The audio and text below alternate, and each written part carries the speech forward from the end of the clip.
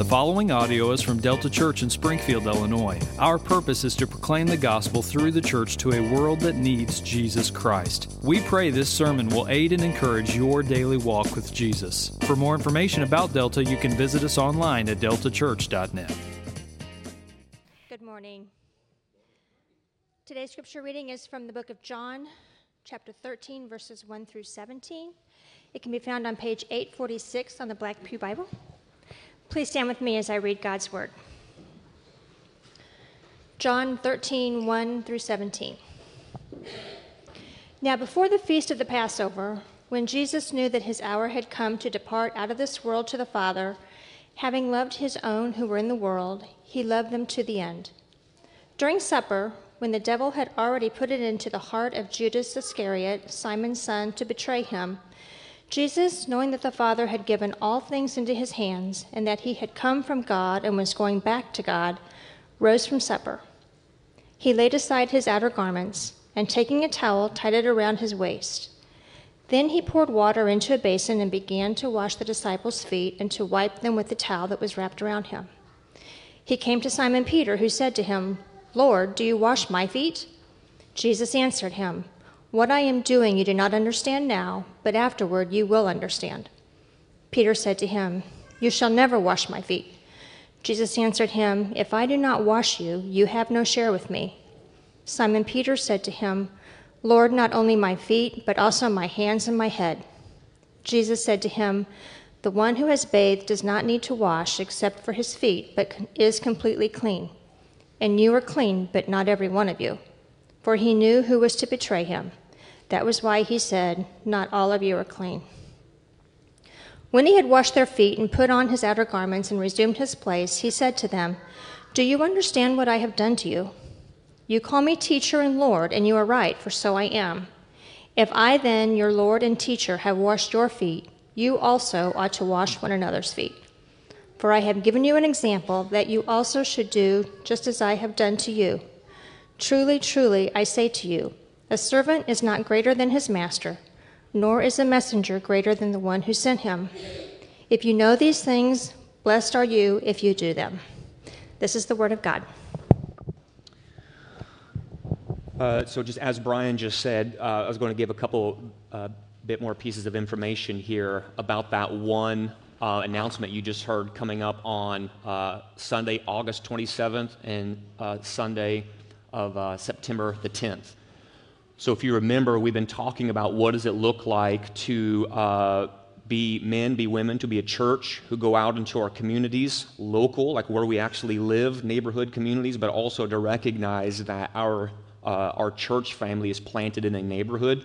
And so we began to go and consider what does it look like, recognizing that a lot of times when the Bible talks about the call that we have on our lives as followers of Jesus, Jesus would couch this going out and witnessing and being a witness for him in very agricultural kind of language. We're going out into the harvest. We're going to sow gospel seeds. And so we started training for that and talking about that. Several of you have gone through the No Place Left training.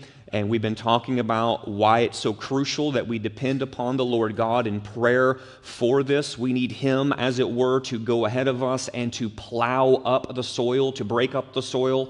And one of the ways I think the Bible talks about this is by being dependent in prayer. So the hope is that a week from today, that for everyone who can, what we'll do is when the service ends, we will break that. When the service ends, you guys will come up to the front if you can do this. And what we're going to do is we're going to go basically blitz our neighborhood, giving ourselves to the work of plowing up the soil of people's hearts in prayer. And we're just going to divide up and have teams go out in our neighborhood, and we're just going to give ourselves over to prayer. We're just as a church family, Lord willing, all y'all, this is everyone's invited, is we're going to go do that. Because 2 weeks from that day, September the 10th, for those of us who've gone through the No Place Left training, and even if you haven't gone through that training, we're going to begin the faithful work of doing just what we've been talking about. We're going to start the long-term pastoring our parish, so to speak, by caring for people through prayer with the hope and the aim of being sensitive to the Holy Spirit so that when opportunities come to be able to share the gospel, we can just sow the seeds of the gospel generously into the hearts and the minds of people. So, it's getting real, right? A lot of people can talk, very few do action, and that's the cool part about verse 17. If you know these things, blessed are you if you talk about them a lot. No. Or just are very glad that you had a thought about it. No. Blessed are you if you do them. And so we're going to start doing. And we're going to start doing on September the 10th. And before we can start doing, we want to continue to lay the groundwork in prayer. And so you will hear more from me. I'm going to keep pumping out some more information and encouragement on Slack this coming week. So keep your eyes peeled for that. But next Sunday, I highly encourage you to clear up your calendar for like 30 minutes after service max, to be able to, after service, our hope is to gather down here in the front. We're going to pray over those who can go, and then we're going to go walk out the door, and we're going to go into the neighborhood, and we're going to plow some soil in prayer. Does that make sense? Okay, so look at your calendars, and if you can make it, I highly encourage you to do so, okay? So, sermon title this morning is this: I am a servant. I am a servant. I'll say more about this here in a minute, but the main idea comes down to this, that a servant has been created, saved, and called to serve, and their service is all about the gospel. So for someone who has been born again, who's been adopted into the family of God, these everyday disciple, gospel-shaped identities that we've been talking about, one of those gospel-shaped identities is the servant identity. And so what this means is that God has created us. When we've been saved, we are now called to go and serve, but this isn't just service for service sake. This is service, serving one another, as you're going to hear this morning, ultimately as we have been served by Christ through his work on the cross. And that service then to one another is meant to mirror something, say something. It has a message, and it's this idea of the gospel, right? We're serving one another in Christ-like ways as we've been served by Christ, so people can see and know who? Know Jesus through the way that we are serving. So I'm going to pray for us. My encouragement is for you to do the same. I'm going to pause here for a couple of seconds on the front end to give you the opportunity to do that, to ask the Lord to speak. I'm going to be saying words. And you know as well as I do, a church service is a perfect time for us to slip into the Charlie Brown teacher mode. You know what I'm talking about? Remember when Charlie Brown's teacher talked in all the Charlie Brown shows? How did the Charlie Brown's teacher talk? There was never any words. It was just... But we don't want to approach God's word in that way. We have to hear from him clearly. We must hear from him clearly. And the good news is the power of the Holy Spirit can turn the want-want-was into I heard from the living God today. For the preaching of the word, empowered by the Spirit. So we're going to pause. I'm encouraging you to just pray in similar ways along those lines. Lord, will you work and help me to hear from your word clearly today? And then I will pray for us, and we'll dive into the text, okay? So my encouragement is right now, on behalf of your own heart, soul, mind, go to the Lord in prayer, asking to hear from the word clearly today.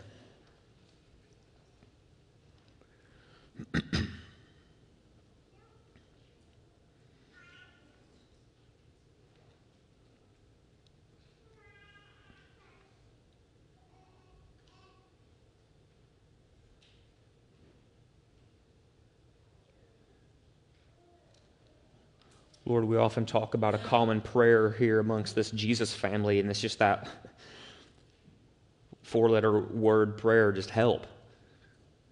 That's a legitimate prayer. I pray a lot of those prayers, and I'm assuming my fellow brothers and sisters in Christ do, and right now it's just an appropriate time to pray that prayer, help. Would you help us to hear clearly? Would you help us to lean in to what the Scripture is saying? Holy Spirit, would you help us to have eyes to see our need for Jesus? Would you help us to have ears to hear? Tune our hearts to receive the grace and mercy that are found in Jesus in this text this morning. Help, Lord Jesus. Holy Spirit, help us. Help me. Assist me to proclaim the excellencies of the living God this morning through this text in John 13. Help. Lord, we're not fools. We're not independent creatures. We are dependent upon you. Please help. We're asking for this so that King Jesus might receive the glory and be worshiped as we continue to give ourselves in worship to the preaching of the word. It's in your name, King Jesus. I pray this for myself and for this Jesus family. Amen. Remember, we're in a 5-week sermon series before we anchor and settle back into preaching through the Gospel of Luke. Remember this, that we've said that as disciples, our discipleship of Jesus is an everyday thing.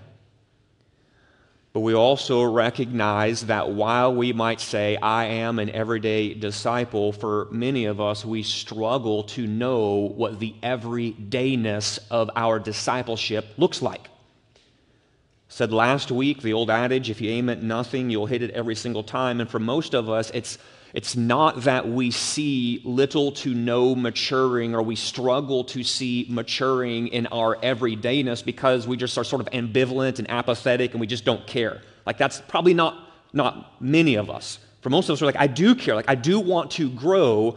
And so if you just start to peel back the layers of, like, why do we struggle to grow? For many of us, that struggle can just come down to this. Like, I just don't know what the Bible says the bullseye is supposed to look like.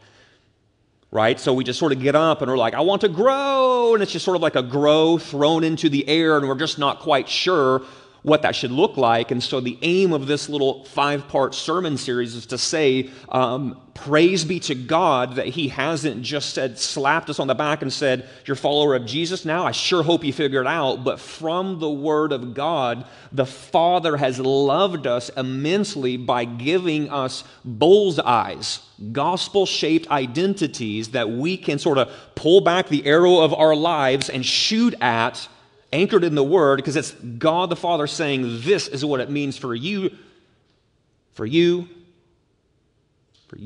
me to look like, not for 2 hours on a Sunday morning, but for 2 hours on a Sunday morning and the other 6 days and 22 hours in between. The 24/7 everydayness of our discipleship. If you remember, we talked about the gospel-shaped identity of worshiper. That was week 1. Last week, week 2, we recognized that as a result of saving faith in Jesus Christ, we are now in a Jesus family, part of a global Jesus family, and that has implications for our local Jesus family, this church family that's called Delta Church. And this morning, what we're going to do is turn to a third biblically informed, gospel-shaped identity of an everyday disciple, and it's just that of a servant. I am a servant if I am a disciple of the Lord Jesus Christ. So according to God's Word, if you want to take these first 3 identities and stitch them together, it's this: true worshipers in God's family are servants. Because my false worship has been turned into true worship as a result of repentance, sin, faith in Jesus Christ, I am now adopted as a son or daughter into the family of God. My familial identity means something for me in everyday life. And it's this, that I am a servant. And as we've seen, and we're going to tease out, a servant has been created, saved, called to serve, and this service is all about the gospel in the sense that when we go serving others like Jesus in the way that we have been served by Jesus on the cross, people can actually see the gospel of the Lord Jesus Christ in action and in words. But as we know all too well, while this is true, this idea of being created, saved, called to serve, service being all about the gospel, that this heart disposition of servanthood, it just doesn't come natural to us. We don't come out of the womb, as it were, with hearts bent and ready to serve others like Jesus. What you see in Scripture is that outside of faith in Christ, the natural tendency of the human heart is actually quite the opposite, isn't it? It's to jockey for position, We come out of the womb believing the lie that it's better to be served than to serve. We come out believing it's better to receive than to give. We believe it's better to be great rather than to be lowly. In big and obvious ways in our lives and in small hidden ways that we just don't quite fully understand, we have the attitude outside of Christ, and even Christians can struggle with this in Christ, is that we demand platforms, we clamor to be the one in leadership, we thirst for applause, we hunger for recognition, we want people to pat our backs and to give us approval, and we go and we go and we run happy all the time to manipulate others because we truly believe the question, who is the greatest, deserves one answer: me. I'm the greatest. And of course, this attitude, as I just alluded to, it's not limited to the unbelieving world. Followers of Jesus, fellow adoptees in the Jesus family, when walking by the flesh and not walking by the Spirit, we can struggle with this whole servanthood like Jesus call that's been placed upon our lives. And so when we turn to God's Word, we witness this struggle in various places, but where it's found oftentimes in the Gospels for sure is the struggle that you see among the disciples of Jesus as they get into bickering arguments between one another about who is the greatest. So they're walking down the road, they're pursuing one another, or they're walking with one another, they're pursuing Jesus, but as Jesus is doing great things, as he's making his way toward the cross, the Gospel writers show us and remind us that the disciples, even in the closest of proximity that you could imagine to Christ while here on earth, they're struggling by fighting, arguing with one another. Yeah, John, I don't know. I don't think you're going to be the greatest. James chimes in and says, yeah, Peter, you're pretty lame. I don't think you're going to be the one. Andrew pipes in, yeah, actually, I think I'm going to beat it. So all 12 of them think the answer to the question, who is the greatest, is me. I am. And so when you go to Luke 22, starting in verses 24 through 26, we find Jesus, the context here is that he's right on the cusp of crucifixion. He's very near to the cross, so to speak. And here, as Jesus has spent multiple years in ministry, Luke 22 tells us in verse 24 that a dispute also arose among them, the disciples, the 12, as to which of them was to be regarded as the greatest. And so he, Jesus, says to them, the kings of the Gentiles exercise lordship over them, and those in authority over them are called benefactors. But this is not to be so with you, says Jesus.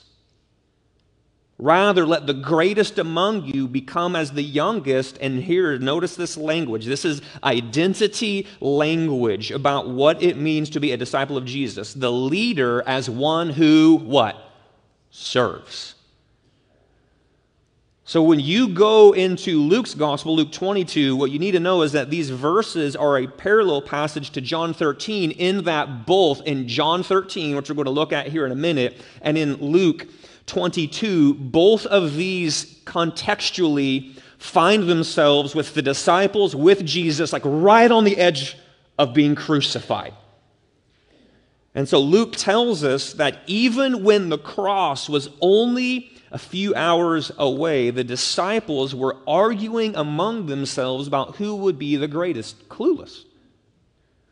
Jesus acknowledges that the world has a certain way of viewing greatness, but ultimately the world's way of greatness is backward.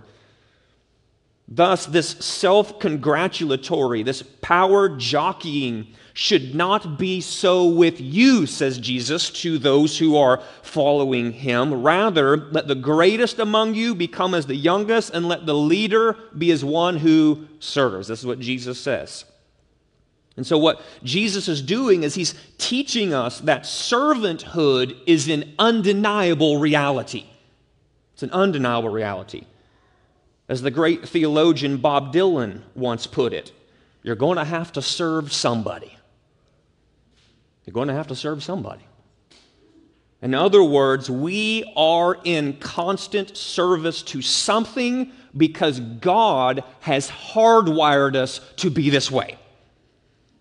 Like, we don't go from I'm not a servant to follower of Jesus, now I am a servant. No, you were serving something before Christ, and if you're a follower of Christ, you are now serving someone, and that is Christ. It's the whole worshiper thing that we talked about a couple weeks ago. It's not like I was worshiping nothing, Jesus saved me, then all of a sudden I became a worshiper. No, we come out of the womb hardwired to be worshipers. We come out of the womb, as we said last week, in a family, Satan's family, and we need to be transferred out of that family into the Jesus family by grace through faith. And in this sense, you come out of the womb as a servant. You are serving something, and that something is typically me, myself, and I. And Jesus is telling us that this idea of the heart wired to be a servant is something that is good, but it comes out bent because we come out of the womb dead in sin. So while we were created to serve God, sin has disordered this hardwiring. We just need to grasp that fact. While we were created to serve God, sin has disordered this hardwiring. And apart from God's liberating love, apart from His saving grace, His mercy shown to us, we are destined to make our lives and service about ourselves. This is why sinners require a fundamental transformation of our self-serving nature. This is why we need God to act toward us. This is why we need Him to save us. This is why we need to be made a new creation. This is why we must be born again if our hard-wiring service is going to give glory to God and not rob glory from God. We are selfish apart from Christ, independent apart from Christ, arrogant self-seekers with cold, hard hearts. But what Jesus demands from us as followers of Christ and what He demands of the world is to live as selfless, trusting, humble servants, resting, trusting in Him. And the only way this will be possible for us to serve like we were designed to serve is if who I am is fundamentally changed. And this is why we need, point number 2, the servant Savior. That's what we see in John 13, starting in verse 1. We see the servant Savior. And what John gives us a picture of is the servant Savior who stoops to save self-serving sinners. We see a picture of a Savior who transforms us from His heart of love. In Mark 9, Jesus taught the disciples that if anyone would be first, he must be last of all and servant of all. Jesus modeled this behavior in His everyday life. He also used this very language to describe the purpose of why He came as the servant Savior. Mark 10:45, for even the Son of Man came not to be served, but to serve and to give His life as a ransom for many. So right here, you see in Mark 10:45 that Jesus is stitching this idea together that the gospel of the cross, the good news of the cross, it is service. He is serving sinners by going to the cross to lay His life down so that He might stand in the place as the wrath-absorbing substitute for sinners. This is the Son of Man serving humanity who must be transformed, who must be saved. And so He's giving us a little peek that the cross is an act of service for those who are sinners. John 13, Jesus drives this very truth home. Here's Jesus, and He's stooping low to serve those whom He loved to the end. I love that verse 1. Having loved his own who are in the world, John tells us that Jesus loved them to the end. And so here he is in John's gospel, right on the cusp, right on the edge, hours away of going to the cross to bear the wrath of God against sin. And here is Jesus stooping low, getting down, taking the servant's towel, tying it around his waist, undoing the sandals of the disciples, and taking on the task of a servant. This is the King of Kings. This is the Lord of Lords. John 13 is old hat for many of us, and right now it's just easy to be like, yeah, the towel, water, basin, foot stuff, right? But this is the one, according to Colossians 1, like sustaining the whole world. All things were created through him, by him, for him. He's the one holding firstborn from the dead, the image of the living God, stooping low, humble, serving, King, Lord, Savior, Redeemer, Sustainer, Savior, Shepherd, friend, serving.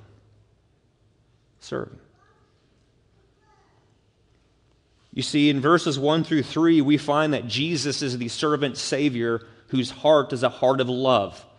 He is genuinely showing and displaying love for his friends. Here in the twilight hours before the cross, Jesus turns to foot washing in order to demonstrate his deep love for his own. In Jesus' day, you guys know the deal. Foot washing was a task that was low, it was menial, feet were crusty, stinky, smelly, dirty. Some Jews taught that even Jewish servants should never be allowed to do this task because it's so degrading, so low, so menial. And if anybody should not be doing it, the implication is that Jesus should be light years away from doing this task. This is why it's mind-boggling to see Jesus who knew that the Father had given all things into his hands, Jesus who knew that he had come from God and was going back to God, to stoop in love to wash the filthy dirt-cake feet of the disciples. In this moment, Jesus is radically displaying God's love by becoming a servant. But also notice in verses 4 through 11 that Jesus is the servant Savior who stoops to save. So he's stooping low in his servanthood, and he's doing so because he loves these men in front of him. And he's doing so because he must save. They need to be saved. So when you come into verse 4, when John begins to unpack this episode in the life of Jesus, when Jesus, you read in verse 4, laid aside his outer garments, when he takes that towel, when he ties it around his waist, and he begins to wash the disciples' feet, what is Jesus doing in that moment? Is it like Jesus has a really low filth tolerance and the stinky feet smell is overwhelming him and he's like, y'all, shower time. We got to correct this. We're about to be eating some food. Food and stinky feet don't mix. No one did it. I need to do it. And that's it? Is that all that's going on? Or is there something else that Jesus is teaching in his demonstration of foot washing? And I think that's where we need to land. As Jesus, outer garment off, towel around his waist, as he begins to wash the disciples' feet, hear this, Jesus is performing an acted parable that is blending together two truths concerning the cross. So when Jesus is doing this, and the language he begins to use with this interaction with Peter of I must wash your feet, and he's like, you'll never wash my feet, and he's like, if I don't wash you, you can have no part with me, and Peter's like, okay, if it's feet, man, head, hands, everything, do the whole thing. And Jesus is like, no, I know you don't understand this now, but what Jesus is doing is he's blending things. What is a parable? Jesus taught in parables all the time. A parable is a story with a spiritual point. That's a really easy definition for what a parable is. And so now, instead of Jesus just sort of sitting around the table and saying, let me tell you a story about a man who did some foot washing, I want you to see that there's a spiritual point to this story. Jesus himself is acting out the story, so to speak. And what he's doing is right at the foot of the cross, in the deepest part of the shadow of the cross, he stoops low to act out truths concerning the cross. That as he goes to the cross, what you need to know, disciples, then and now, is that the cross cleanses from sin. Just as I'm cleansing your feet, you need to know the cross cleanses. You need this cleansing. And what you also need to know is that the cross is itself the ultimate in service. I'm going to the cross to serve you. Going to the cross to serve you. So you can be cleansed. Just like I'm down, cleansing your feet, serving you in this way. You see, the cross is essential to a believer's cleansing, and Jesus is teaching his disciples this very truth when he says to Peter in verse 8, if I do not wash you, you have no share with me.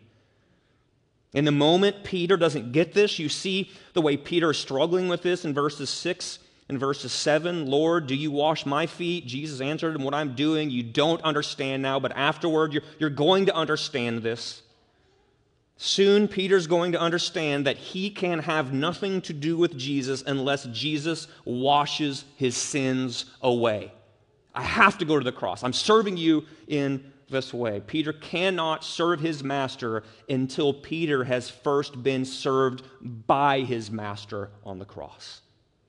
Peter doesn't see that yet, but he's going to see it soon. You see, Jesus had to become a servant for the disciples and for us to be able to have eternal life, to find the cleansing of sin that we need. If he had not taken on the form of a servant, if Jesus had not humbled himself to the point of death on a cross, selflessly stooping to offer his life in our place, then we would have no hope of salvation and we would have no ability to be able to follow him. Jesus is serving us at the cross. That's the way it is for everyday disciples. Listen, until we have first been served by the Savior who stooped to save us from our sin, we cannot serve Jesus and others as we were designed.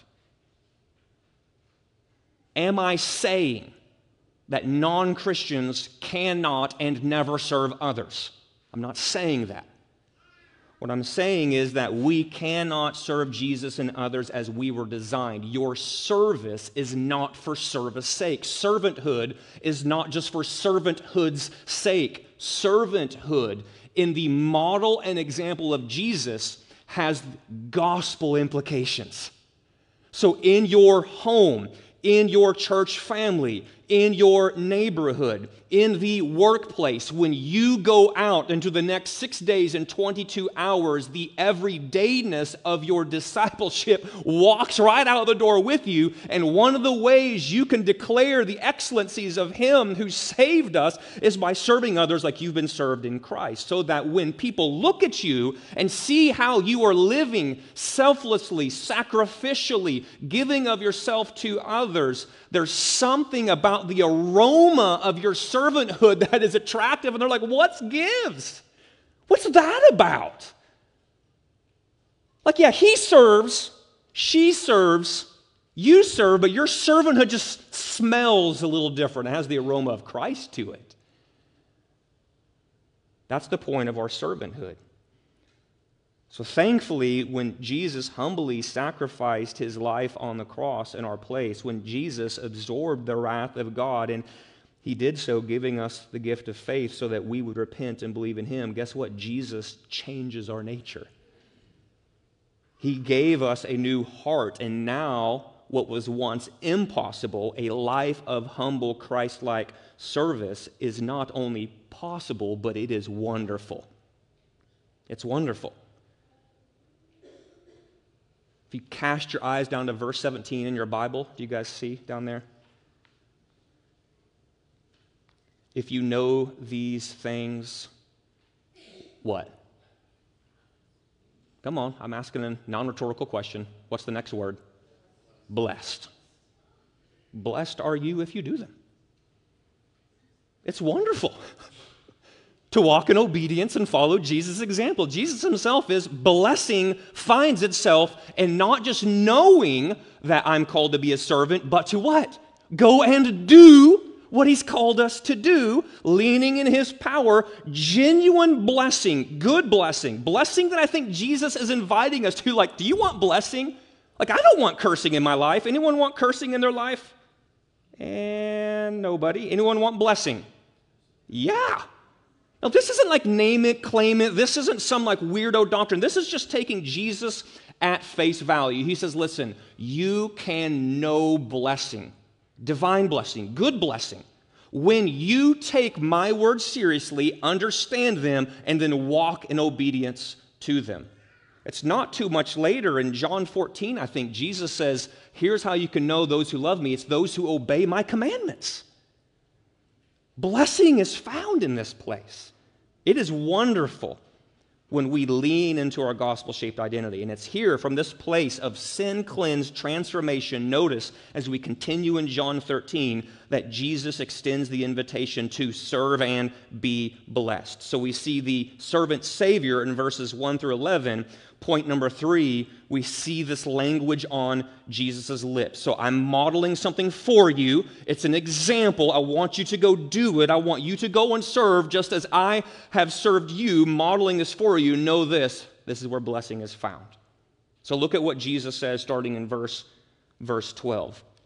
I don't say this as much as I probably should, but like when I give these points throughout the sermon, notice that I basically every time go to the verses I'm saying these points are coming out of. Does this make sense? My encouragement is don't just take my word for it. My encouragement is open your Bible. Like bring your Bible to church on Sunday. Like this is a good thing. Open up your Bible in church on Sunday. This is a good thing. Follow along and see if what I'm saying are actually in the scriptures. So look there in verse 12. Serve and be blessed. When, says John, he, Jesus, had washed their feet and put on his outer garments and resumed his place, he said to them, the disciples, do you understand what I've done to you? And I think tone is really big here. I don't think he was like, do you clowns, you giant chuckleheads, like veins popping out of his neck, red forehead. Oh, do you understand? I don't think he's doing that. There's compassion permeating through Christ. Guys, do you understand what I just did for you? I modeled something for you that is about to be true on the cross. You call me teacher and Lord. You're right. For so I am. I am teacher. I am Lord. If I then, says Jesus, John 13, if I then, your Lord, your teacher, have washed your feet, here's what you are to get from this. You also ought to wash one another's feet. For I have given you an example that you also should do just as I have done to you. Truly, truly, I say to you, a servant is not greater than his master, nor is a messenger greater than the one who sent him. If you know these things, blessed are you if you do them. So in a nutshell, Jesus is asking this question. Do you guys get it?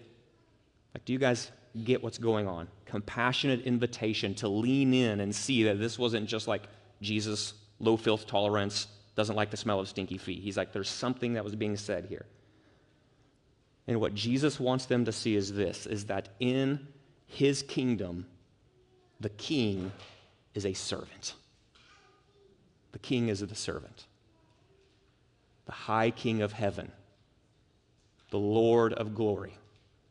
The one who will be the epicenter of the infinite amount of affinities in worship for all of heaven, for all of eternity. There's never going to be a day where like infinity plus one comes and we're like, yeah, this heaven thing's a little boring, isn't it? Like it's not going to happen. An infinite amount of infinities will come and go, and what will still be sung in the throne room of heaven is holy, holy, holy, and the high, holy, holy, holy King of heaven is a servant. He's a servant. And as teacher and Lord, we will never be greater than he is. So Jesus is saying, brothers, listen, pay attention here. If I just took on the task that a servant would feel undignified in carrying out, then what disciple of Jesus has the right to ever refuse serving? The king is a servant, and you're not greater than the king. If I am master, teacher, Lord, and you're not higher than me, master, teacher, Lord, and if I'm going to give myself to servant, what makes you think that you're higher than me? And you're like, yeah, the servant thing, I'm just not down with that. We have no standing to say that I'm too good to do that. No one is above serving, as Jesus just demonstrated.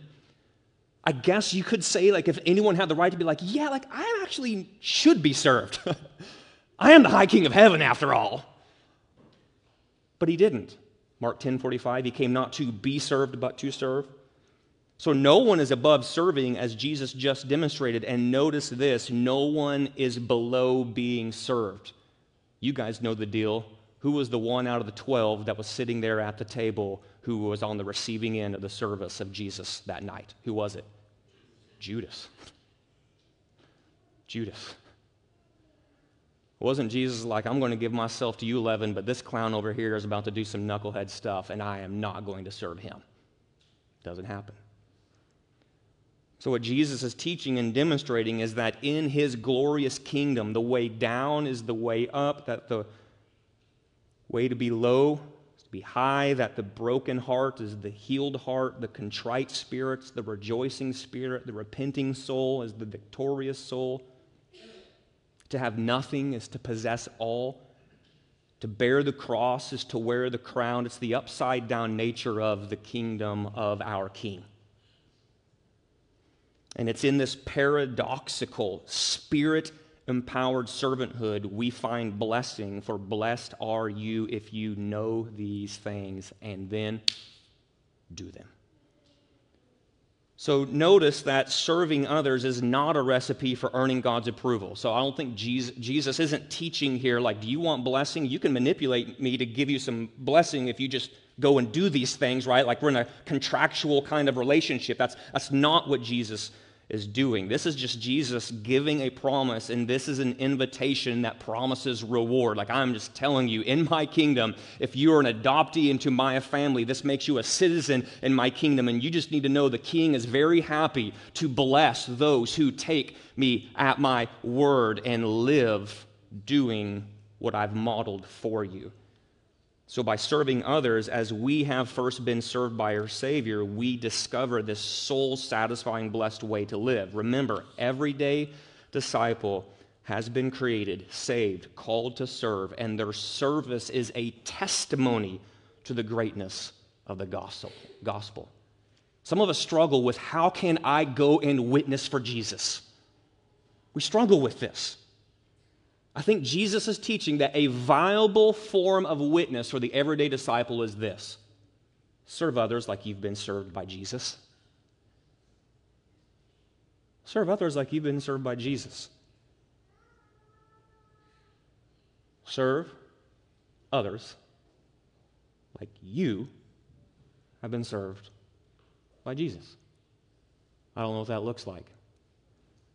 We make it too hard sometimes. Serving others like you've been served by Jesus is just simply asking the question, how can I lay my life down, give of myself in word, action, deed, or thought, in particular moments, in particular situations, in particular ways, in particular areas of life, so that Jesus can be seen in that moment. If you want to put it another way, like we talked about, using our gospel-shaped identities, it just simply comes down to this: an everyday disciple is a true worshiper that's been adopted into the family, Jesus' family, and called to serve one another. So let's get down to brass tacks here. What kind of servant am I? Let's ask this question. What kind of servant am I? I've tried to establish from the scriptures that Jesus has called us to serve. There's the bullseye, gospel-shaped identity bullseye. So let's ask the question, what kind of servant am I? You can find yourself in one of at least three places, I think. You can say this, I am a self-servant. I'm a self-servant. Working only for your own interests.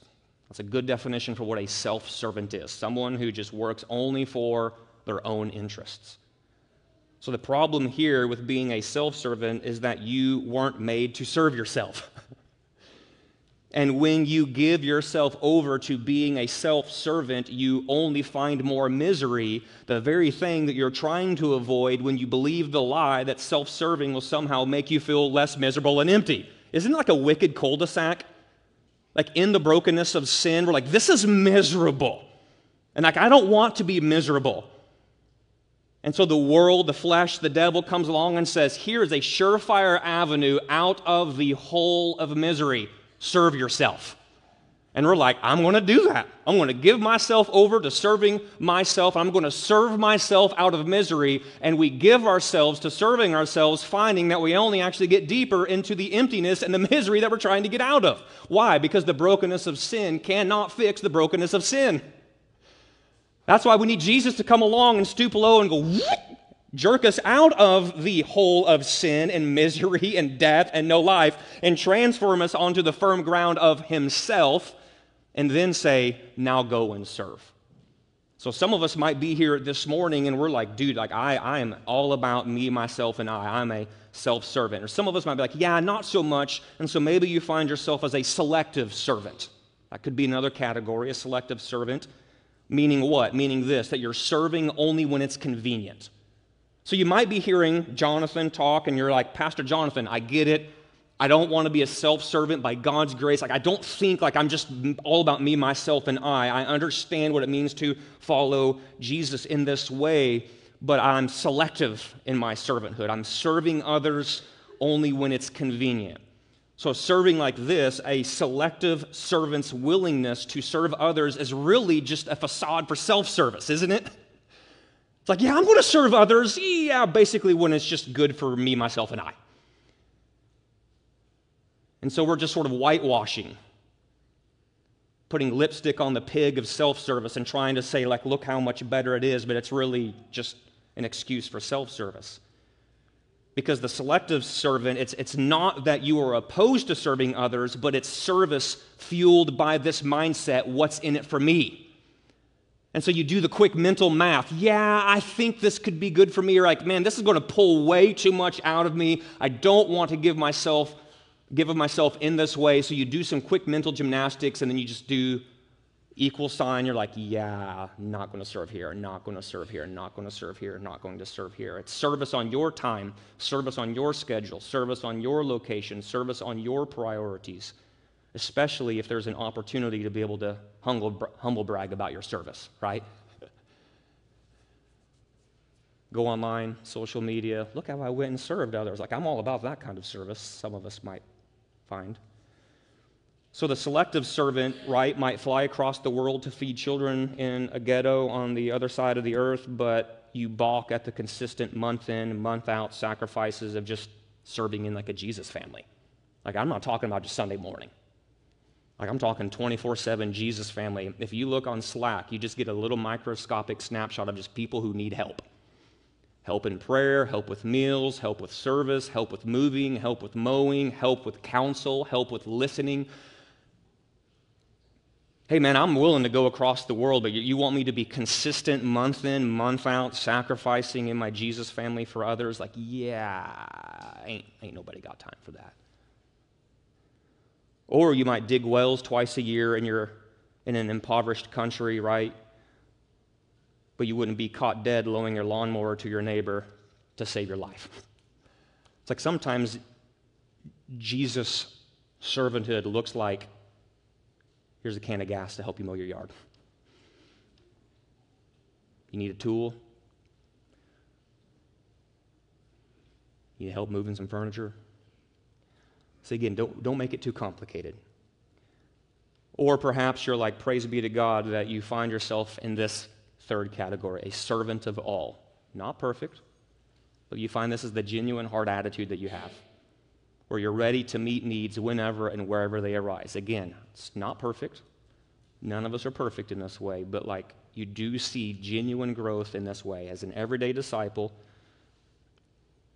who've been given everything we need in Christ. The servant of all attitude is this: man, I've been liberated by Jesus to give myself to recognition-free servanthood in the church, at work, home, family. It's recognizing that we've all received grace gifts from the Holy Spirit, and it's more than a coincidence that Peter would eventually write, as each has received a gift, use it to serve one another. A lot of us want to take the gifts from the Holy Spirit and be like, well, thank you, Holy Spirit, and turn it in on self. And remember, again, this isn't just in the church. Our gospel-shaped servant identity begins to mature and thrive when we see everyday life as opportunities to serve others as we've been served by Jesus. So the question, what kind of servant am I? What kind of servant am I? It's a great question to ask. Like in about 60 seconds, we're going to go into a time of response. Maybe a lot of us just need to sit and soak on that question and just be quiet and listen to the Holy Spirit speak. Then as God the Father reveals where you're at, self-servant, selective servant, servant of all, just know this, that it is possible to change. It is possible to mature into a Christ-like servant. Does Jesus have the power to change you? Does Jesus have the power to change you? Yes. The proof of it is that the servant Savior who went to the cross did not stay in the grave.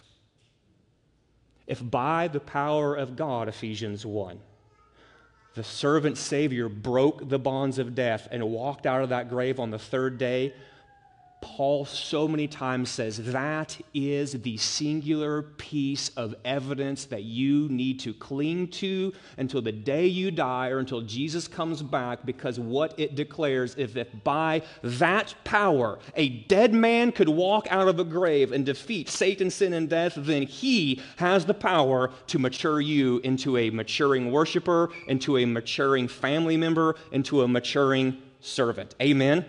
The resurrection has everyday implications, praise God. And that's just how you stitch this all together before we go out into the next 6 days and 22 hours, leaning on Jesus, relying on the Spirit's power to serve others like our servant Savior has served us. Amen? All right, let's pray. Jesus, as we just try to wrestle with these things, it can be hard. Because maybe by your kindness, Father, you are doing what we just talked about. Like you are revealing and like making some things known, and like the snapshot of sort of the state of the union, as it were, as it state of our heart, is that, man, it's sort of ugly in there. Like more than I care to admit, maybe I'm a self-servant or a selective servant. Lord, for my brothers and sisters here this morning who are seeing that side of their heart, would you meet them? Would you care for them and comfort them? Would you drown out the accusations of the enemy right now and remind them that in Christ they find a Savior who's drawn to sinners and sufferers? They have a Savior who desires and cares about seeing his own grow and mature. And then you, Holy Spirit, would you just empower them with resurrection power and begin the slow, incremental process of change. Some of us might just be here this morning and we're like, man, I don't even know about this whole servant kind of stuff. It's just obvious that I am a self-servant because I've just never looked to Christ to be my servant, my Savior's servant. In other words, like I'm not trusting in Jesus for salvation. I've never been served by Jesus in that way. I haven't looked to his act of service on the cross as my only hope of salvation. Jesus, if that's somebody here today, would today be the day of salvation where they repent of their sin and turn to Jesus as their only hope of salvation? Would you lead them during this response time to maybe just pray a prayer like this? Jesus, I'm a sinner and I have never trusted in your saving power. Would you save me? Amen. Lord, wherever we're at, would you lead us to be obedient to however you are calling us to respond? It's in your name, King Jesus, I pray. Amen.